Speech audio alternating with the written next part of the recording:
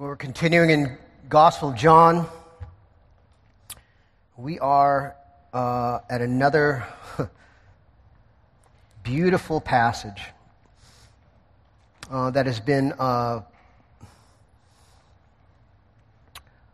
made my week just full of meditation on Jesus' beauty, and I hope will show you the same. Could I ask you to stand one more time as we, out of respect for God's Word? The Bible says that faith comes from the Word of Christ, or faith comes by hearing, and hearing from the Word of Christ. So let us all listen intently together at the inerrant Word of God. This is the Gospel of John, starting at chapter 11, verse 55. Now the Passover of the Jews was at hand, and many went out from the country to Jerusalem before the Passover to purify themselves. They were looking for Jesus and saying to one another as they stood in the temple, "What do you think? That he will not come to the feast at all?" Now the chief priests and the Pharisees had given orders that if anyone knew where he was, he should let them know so that they might arrest him.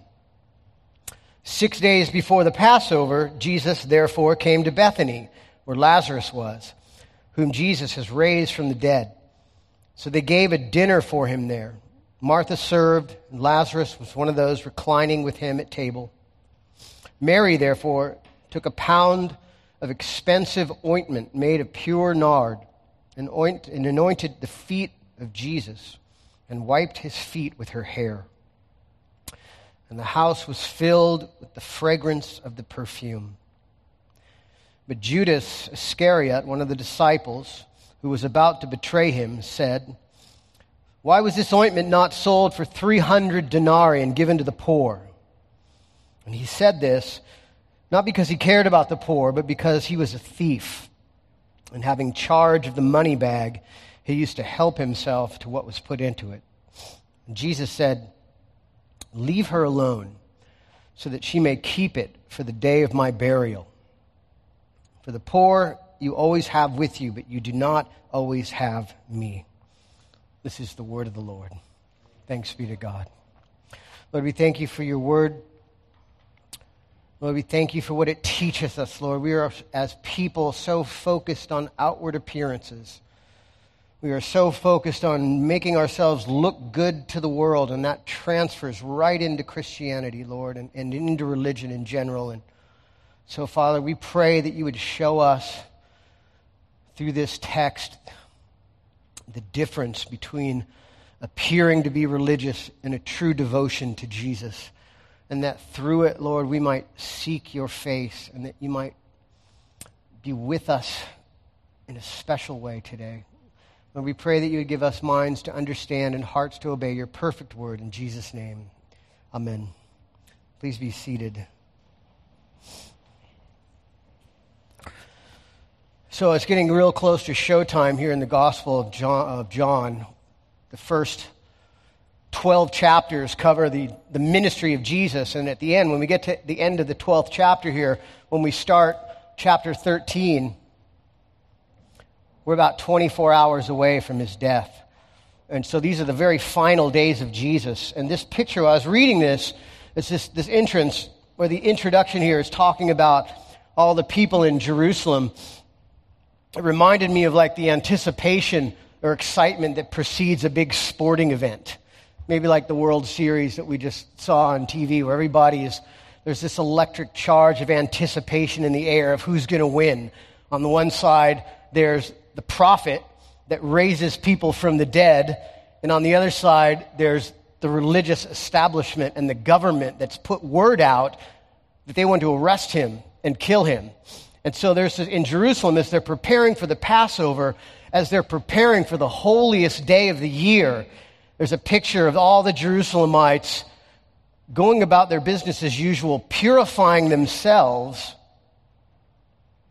which is really code for getting away from the Gentiles for 7 days so they can be pure for the festivities. They're in Jerusalem purifying themselves so that they can potentially watch the authorities murder this innocent man. And so it's business as usual in Jerusalem. detachment. They are completely unaware of the magnitude of the events that are surrounding them, and they are looking forward to see if there's going to be a train wreck. And everybody loves a train wreck, right? So they are waiting for a train wreck with religious detachment. They're going about the business of purifying themselves in the way of the Jews, having no understanding that all of that is about to be put to a stop. And so that's the scene, that's the setting of what's happening here in and around this little house at Bethany. And so the big idea of this passage, the thesis, the one thing that John wants us to know more than anything else is this: that the outward appearance of religion can hide many things, but a heart devoted to Christ reveals a deep gratitude for salvation. That an outward appearance of religion can hide many things, but a heart devoted to Christ reveals a deep gratitude for salvation. We'll take that one little piece at a time. First point is that an outward appearance of religion can hide many things. Look at verse 4. Look at chapter 12, verse 4 through 6. We're going to go a little bit backwards and start with the end. But Judas Iscariot, one of his disciples, he who was about to betray him, said, "Why was this ointment not sold for 300 denarii and given to the poor?" And he said this not because he cared about the poor, but because he was a thief, and having charge of the money bag, he used to help himself to what was put into it. There's this awful story about the Beatles when they were at the peak of their careers in English. They got turned on to the Maharishi, an Indian holy man, means great seer. I don't know if anybody is here. Some of you are old enough to remember the Beatles and the Maharishi. And they got turned on to this guy, and it was like, man, they were done with Western religion and all its trappings. And here was the Maharishi, and he looked holy. I mean, he had dreadlocks, and he had incense and ointment, and he meditated 27 hours a day, and he had disciples, and he had all these outward appearances of holiness, and they were like, this is it. Finally, true holiness has reached the western coast. And then they were with him, and they went on a retreat with him, and they slowly started leaving the retreat center because after a while it became apparent that the Maharishi, one, was jealous of John Lennon and his fame. He had a thing for cash, and he also happened to have a thing for Mia Farrow, who happened to be there with them. And so at the end of the day, it just turned out that the Maharishi was just a dirty old man like everybody else, you know? And so they were disillusioned by him. And throughout the whole Gospel of John, we've been presented with this religious elite, the ruling elite, the Sanhedrin, the Pharisees, and Jesus has just been exposing them over and over and over again. You guys are just all show. That's all you do. It's just all for show. You're just out looking religious so that people will respect you, and it's really just all about you. But inside, Jesus says, inside their hearts are corrupt. He says in this amazing passage in one of the other Gospels that they're like whitewashed tombs inside holding dead men's bones, meaning they look beautiful on the outside, but on the inside they are corrupt and dead and foul-smelling, rotting corpses. And now John is going to show us, he's going to give us a look inside of Judas's heart. Judas, it turns out that his outward concern for the poor is really just a cover story for his own greed. That's what he's all about, right? And that's nothing new. I mean, that's like a new story. The idea that the poor are used as a tool for the rich to gain power is a story as old as the hills, right? You know, when we were in the book of Ecclesiastes that we were going through on our first Sundays, we did a sermon a while ago called War of the Oppressors, and one of the points that that the prophet or the preacher from the book of Ecclesiastes brings out is that this has always been the case. The oppressed fight to be the oppressors, and then the oppressors fight with each other for power, and they use the poor to do so, and at the end of the day, the poor are just left right where they're at once the people get what they want and they get in power. I mean, that's an old story. It's a sad story. It's a heartbreaking story because the poor remain unhelped. And the powerful get what they want. But it's even sadder when the same thing happens in a Christian context, when the same thing happens in the church.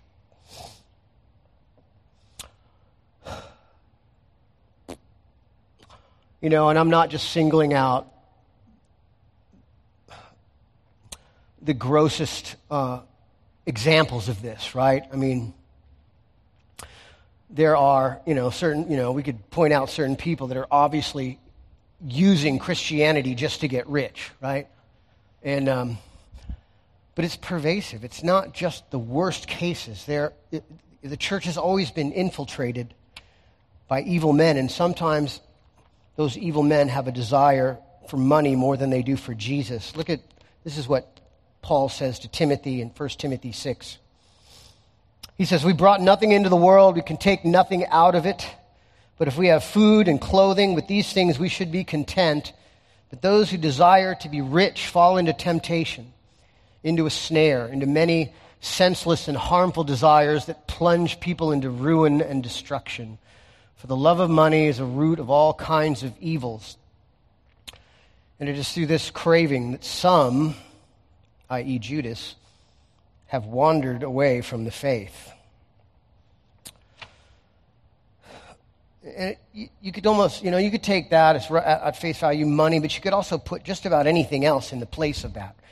Anything else you could place that the love of blank, if it's over and above or excluding to a devotion to Jesus, is going to end up in the same place because none of those things have the power to be God. And the bummer is that here's Judas. His heart is corrupt. He loves money more than he loves Jesus. And he's about to do some fantastic damage in church, right? And throughout the history of the church, there have been men who have marshaled the church as a means for their own gain, whether it's money or whether it's fame or whether it's political power or whatever it might be, all of those things, people have harnessed for their own personal selfish gain. And, it's no different now than it ever was, right? So, here's the thing. When that kind of thing happens in the name of the church, what it means is that everybody who's not a Christian looks at that happening and they think, for all intents and purposes, that is the church. They don't really have any real way to separate those two things. If someone says that they're acting in the name of the church or that they're a Christian, they're acting in this way, and then they use that for selfish gain or for oppression or for anything along those lines, the rest of the world looks at that and they think that is the church. That's what the church is all about. So the takeaway from that for us is that when we see that happening, especially when it is done in the name of the church, even if it's just seen by the world as being done in the name of the church, we have an extra obligation to reach out and to protect and to uphold the oppressed and to protect people from that kind of a thing. It is especially important that we remember that we stand with Jesus above and beyond anything else. We stand with Jesus and what Jesus stands for. And Jesus stands for justice and for mercy in the world. And so as Christians, when the world perceives the church is engaged in some sort of oppressive behavior, it's on us to especially be the first ones in line to fight that. The reason why Judas is so angry with Mary, you see he's angry with her for busting open this bottle of perfume, is that she has just exposed his heart to himself.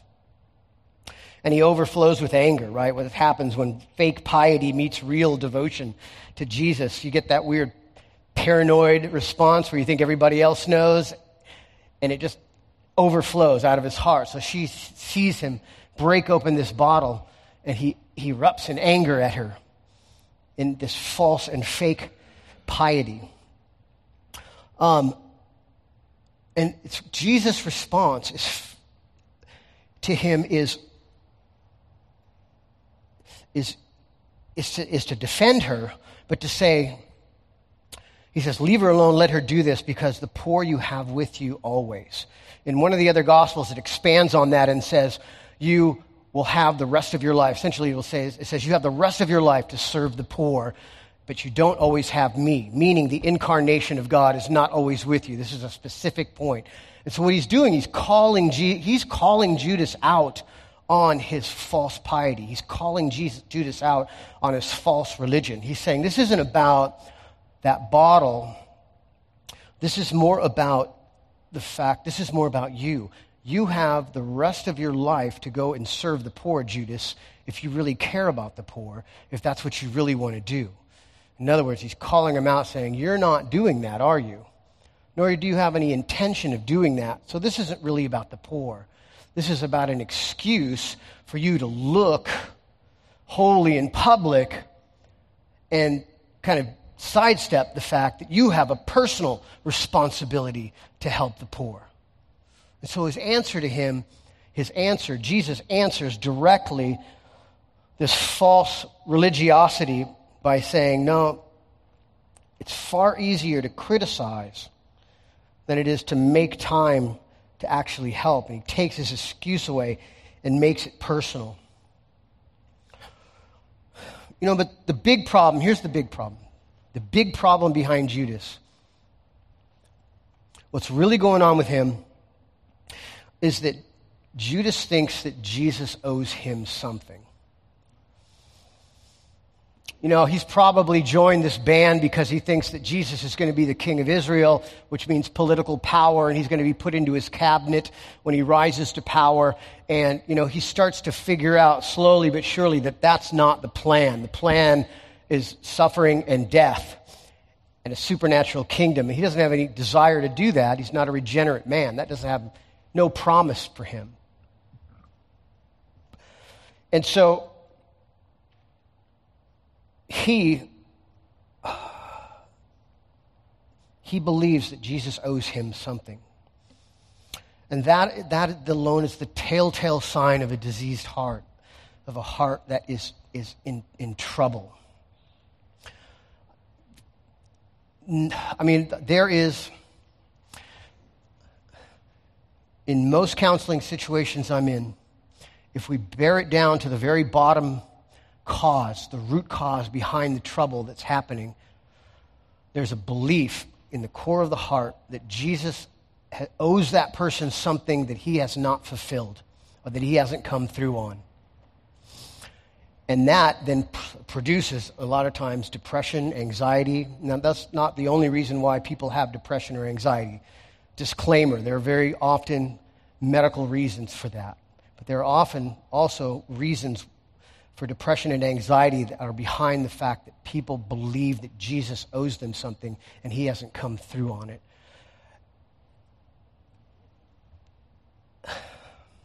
You feeling that?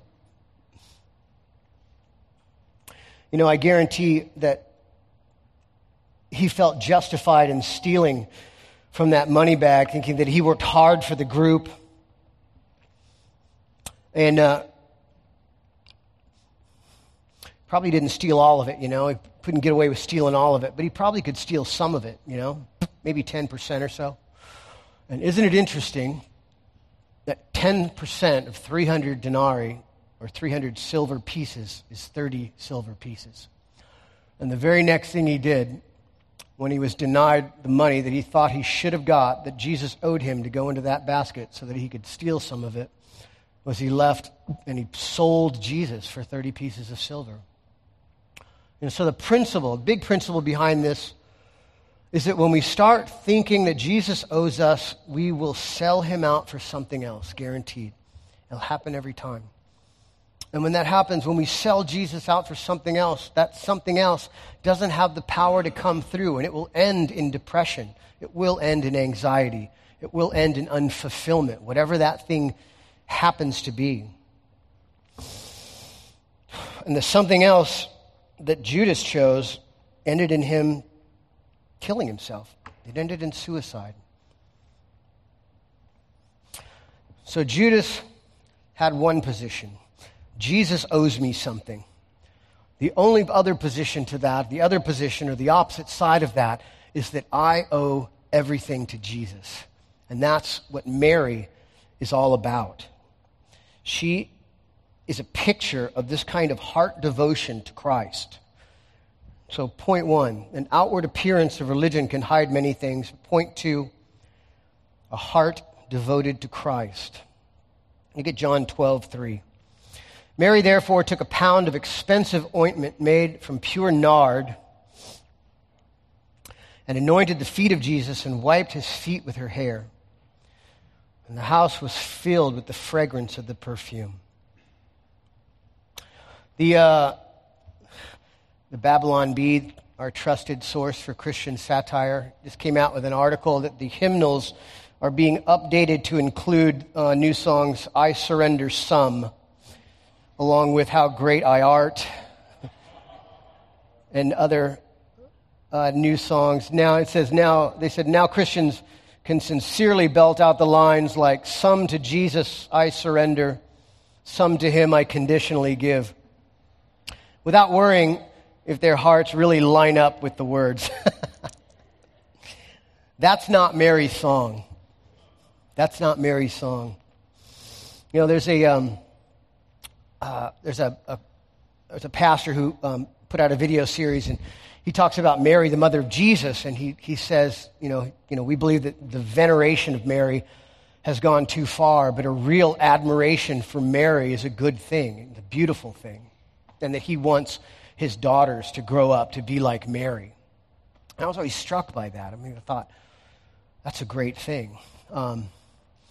Mary there's a special place. There is a special place for Mary in church history. She was what theologians call the Theotokos, which is God bearer. She literally had God in her womb and delivered God into the world. And so Mary is very much a one-time, a very special person in the church, and the admiration for her is a very special thing. But Mary Bethany, if I think about people in the Bible that I would want my daughters to be like, I think about Mary of Bethany.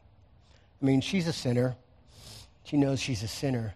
But she has a devotion for Christ that's almost unparalleled in the Bible. I want my daughters to be like Mary of Bethany.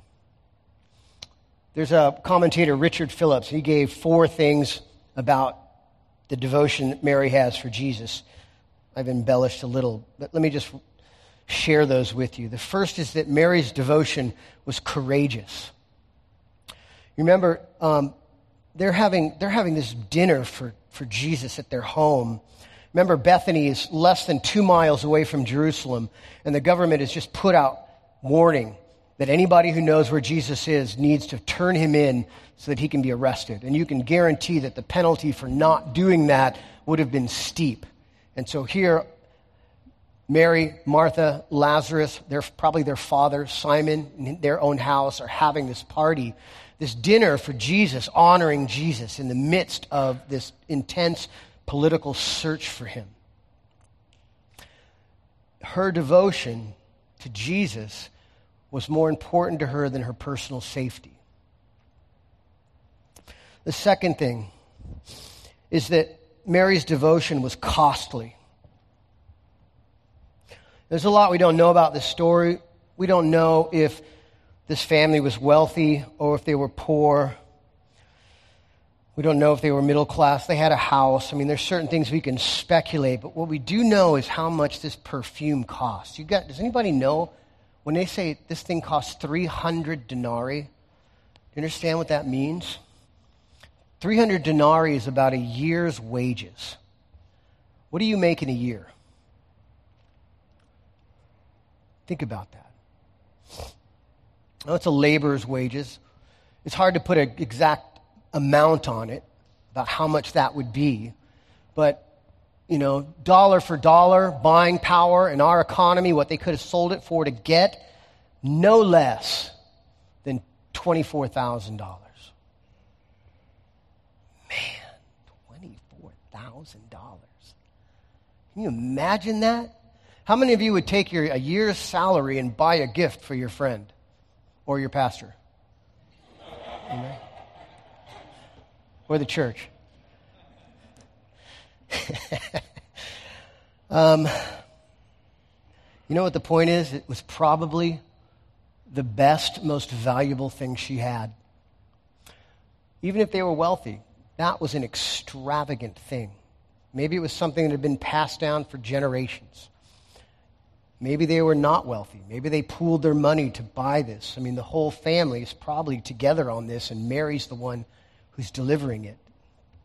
But whatever it was, her devotion to Jesus was not limited by anything. It was, without question, she gave Jesus the best, most valuable thing she had without even thinking about it, because from her perspective, she understood that what she had in Jesus was so great that any earthly thing that she had was incomparable to that.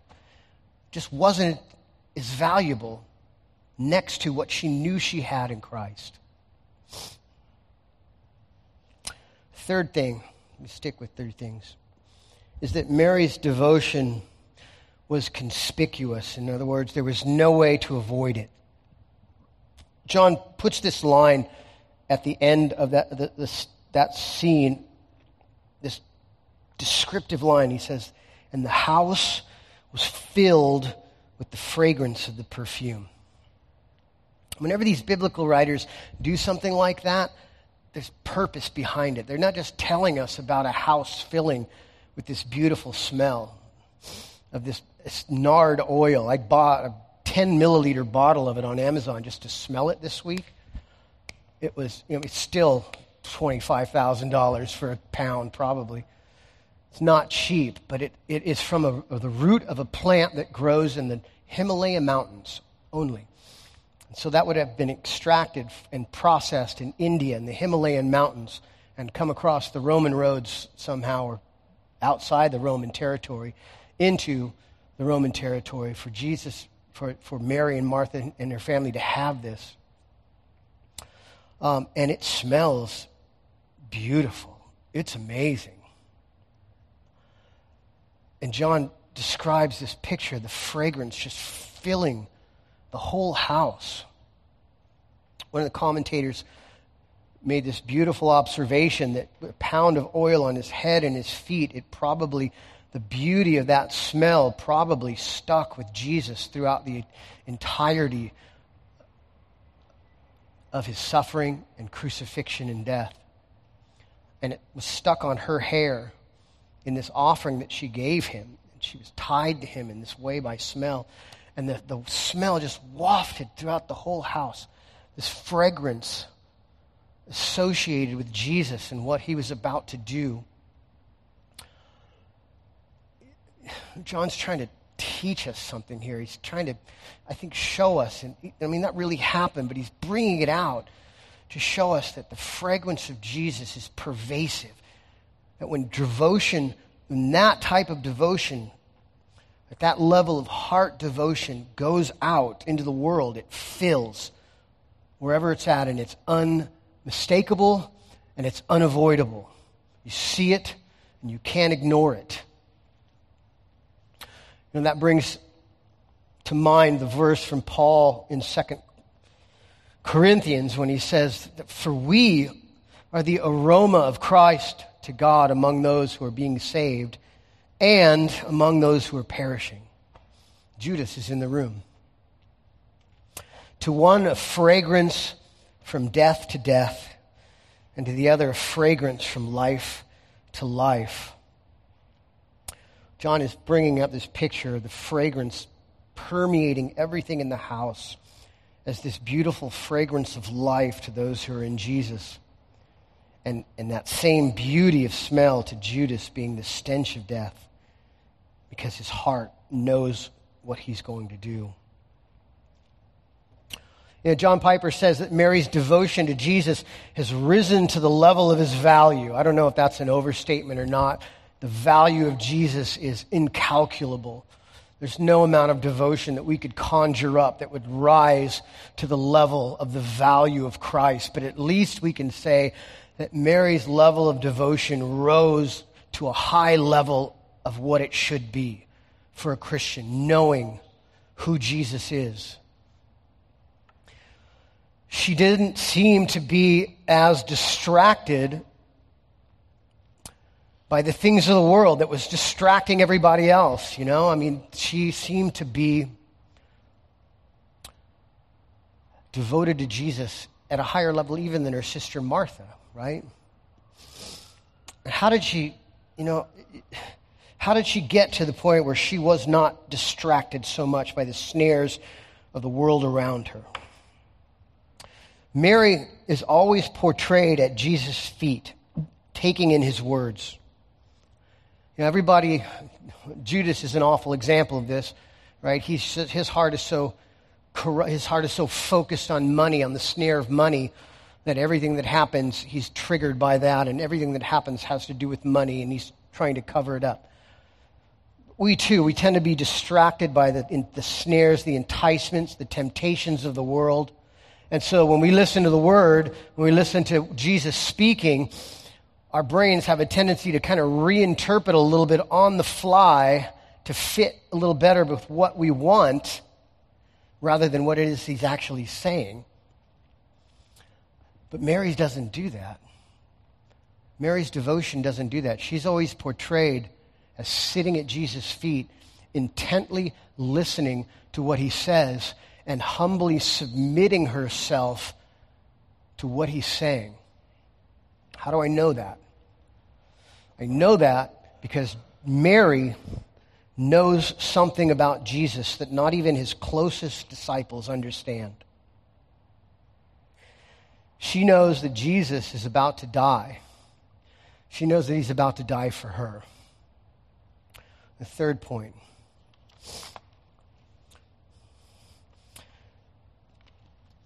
A heart devoted to Christ reveals a deep gratitude for salvation. Point 1, an outward appearance of religion can hide many things, including an evil, greedy heart. But a heart devoted to Christ, like Mary's, reveals, point 3, a deep gratitude for salvation. Look at verse 7. And Jesus said, "Leave her alone, so that she may keep it for the day of my burial," meaning the oil. One of the remarkable features of the Gospels, I've been reading through the Gospels this last couple of weeks, and one of the remarkable features of it is that the center point of the Gospel is when one of the characters comes to a recognition of who Jesus is. He is the Son of the living God. He is the Messiah.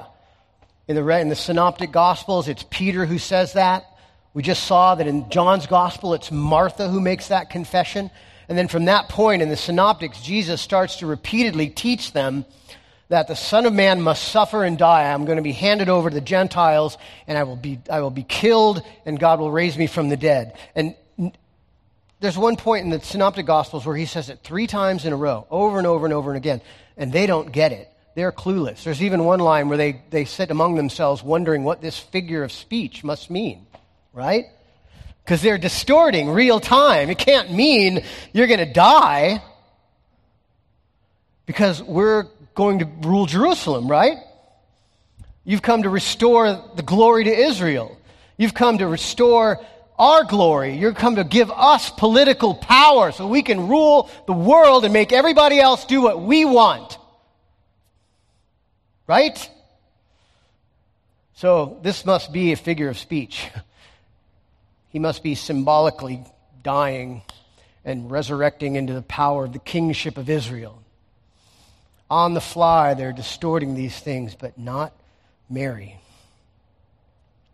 Now, this is a difficult verse to translate in the ESV. What does it say? It says, leave her alone so that she may keep it for the day of my burial. If you look at, there's a little number, if you look in your Bibles, that directs you to the apparatus, which are the readings on the bottom of the page where there's an alternate possible reading. And that one says in the ESV, it gets it very close. It says, leave her alone. She intends to keep it for the day of my burial. A good translation, I believe, for this would be something like, the meaning of that translation would be something like, the reason she didn't sell it and give it to the poor, Judas, was so that she would have it for, literal translation, the day of the preparation of my burial.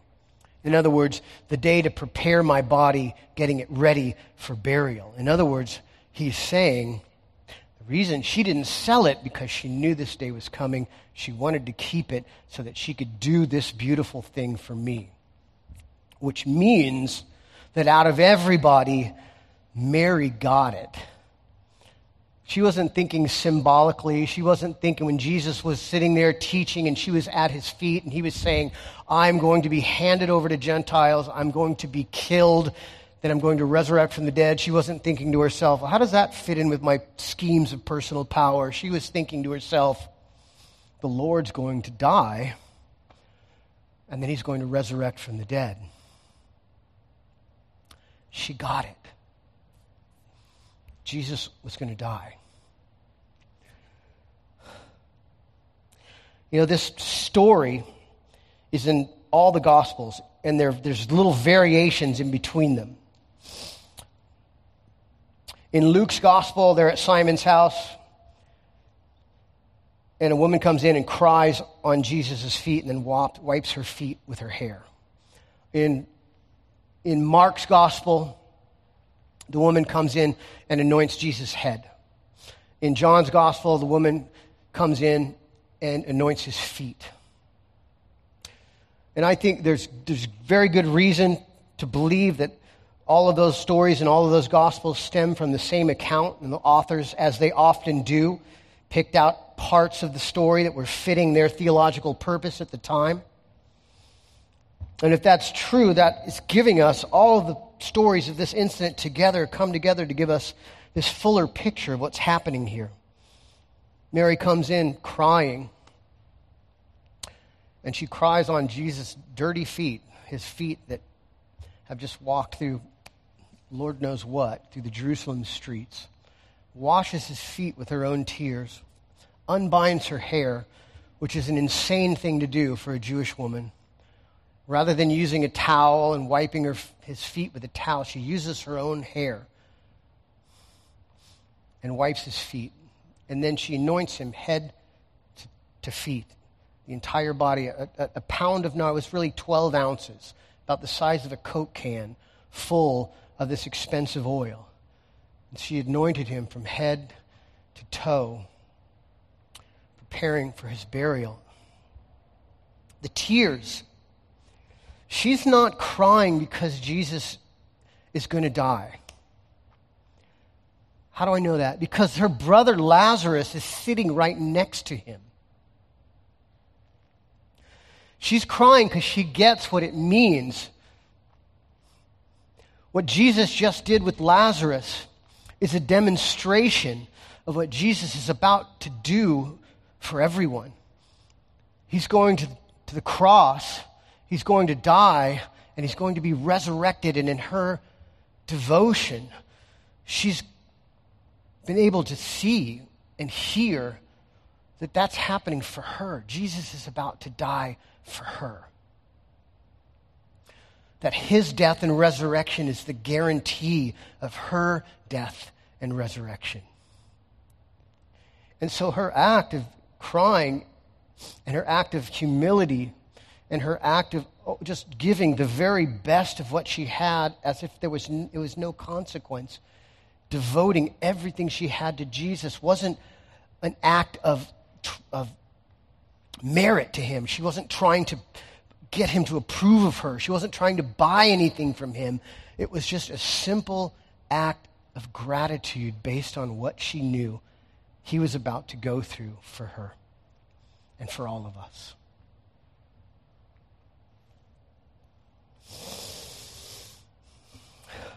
So, concluding, what do we know about this? What does this teach us? It teaches us two things. Few things. There's two basic positions that we can have towards Jesus. We can have the position that he owes us something and live in and suffer the anger and the resentment that flows out of that. If we believe in our hearts that Jesus owes us something, it will cause us to be angry. That anger will spiral and cause us to believe that Jesus owes us even something more as things get worse, and it'll continue to spiral down and down and down until eventually, in Judas' case, it ended in suicide. The opposite of that is a heart that's set on devotion to Christ, a heart that listens to his word and has soaked it in and understands what Jesus has done for us. And that devotion to Christ naturally expresses itself in service, in a heartfelt, Jesus-dedicated service. And that service then drives us into a deeper devotion to Christ. And that cycle spirals up and up and up. That's sanctification. The reason the Bible, John here, the New Testament is teaching over and over and over again about this kind of devotional spiral, about this kind of devotion to Jesus. Why Jesus has commended Mary's devotion to him even over above Martha's service is because that service by itself can mask many things, right? Even in that story with Martha serving, Martha's heart was jealous because Mary wasn't helping her serve, right? Service by itself can mask a lot of things, but devotion to Christ will supernaturally produce service that's geared towards God, that's based out of a gratitude for who Jesus is. It's a kind of service that can serve without burning out because the fuel is everlasting. It's not based on who you are, what you've got. It's based on who Jesus is and what he's given us. So if we can get this right, the reason the Bible constantly just focuses us on devotion to Jesus, the reason why we preach sermons that are focused on Jesus and how beautiful he is, it's a way of acting out this principle. If we can get this right, devotion to Christ, everything else will fall into place for us. Our service will fall into place. Our work for the poor will fall into place. Our mercy will fall into place. Justice that we should be fighting for will fall into place. The church's struggle with and for the oppressed will fall into place. All of it will fall into place naturally, supernaturally, and be powered by the Holy Spirit because we're not doing it to look good. We're not doing it for some alternative purpose. We're doing it because we have a deep devotion to Jesus based on the picture of who he is and what he's done for us. Amen? Amen. Father, we thank you for your great blessing to us in the Lord Jesus Christ, Lord. Father, as we approach the table, as we approach the place where you come and meet us in a special way and reassure all of your promises to us, Lord, we pray that you would help us to watch our hearts. Help us to watch and keep a watchful eye on those voices in our head and in our hearts that are telling us that you haven't done enough. That you owe us more. That we don't have enough. That we shouldn't be satisfied in you. Lord, we help us to hear those voices right when they start to speak up, first thing when we wake up in the morning and then all throughout the day. And we pray that you would, by your power of your Spirit, enable us to say, yes, you have. You are enough. You have given us more than we could ever hope or think or dream. And the promises we have in you are greater than anything that this world has to offer. And we pray, Lord, that we would think it inconsequential to give even our most valuable possession, or to give even that thing or that idol that holds so much value in our eyes, out of devotion for you, knowing that you, Lord, will always, always be better than anything that we try to hold on to. And so in your good timing, Lord, we pray that you would sanctify us through and through by any means necessary, no matter how bad it may hurt, so that we might have the peaceable fruit of righteousness, so that we might be devoted to you, and so that you might shine through us and bring comfort and mercy and peace and the hope of the gospel to as many people as you would allow us to present it to, Lord. We thank you and praise you in Jesus' name.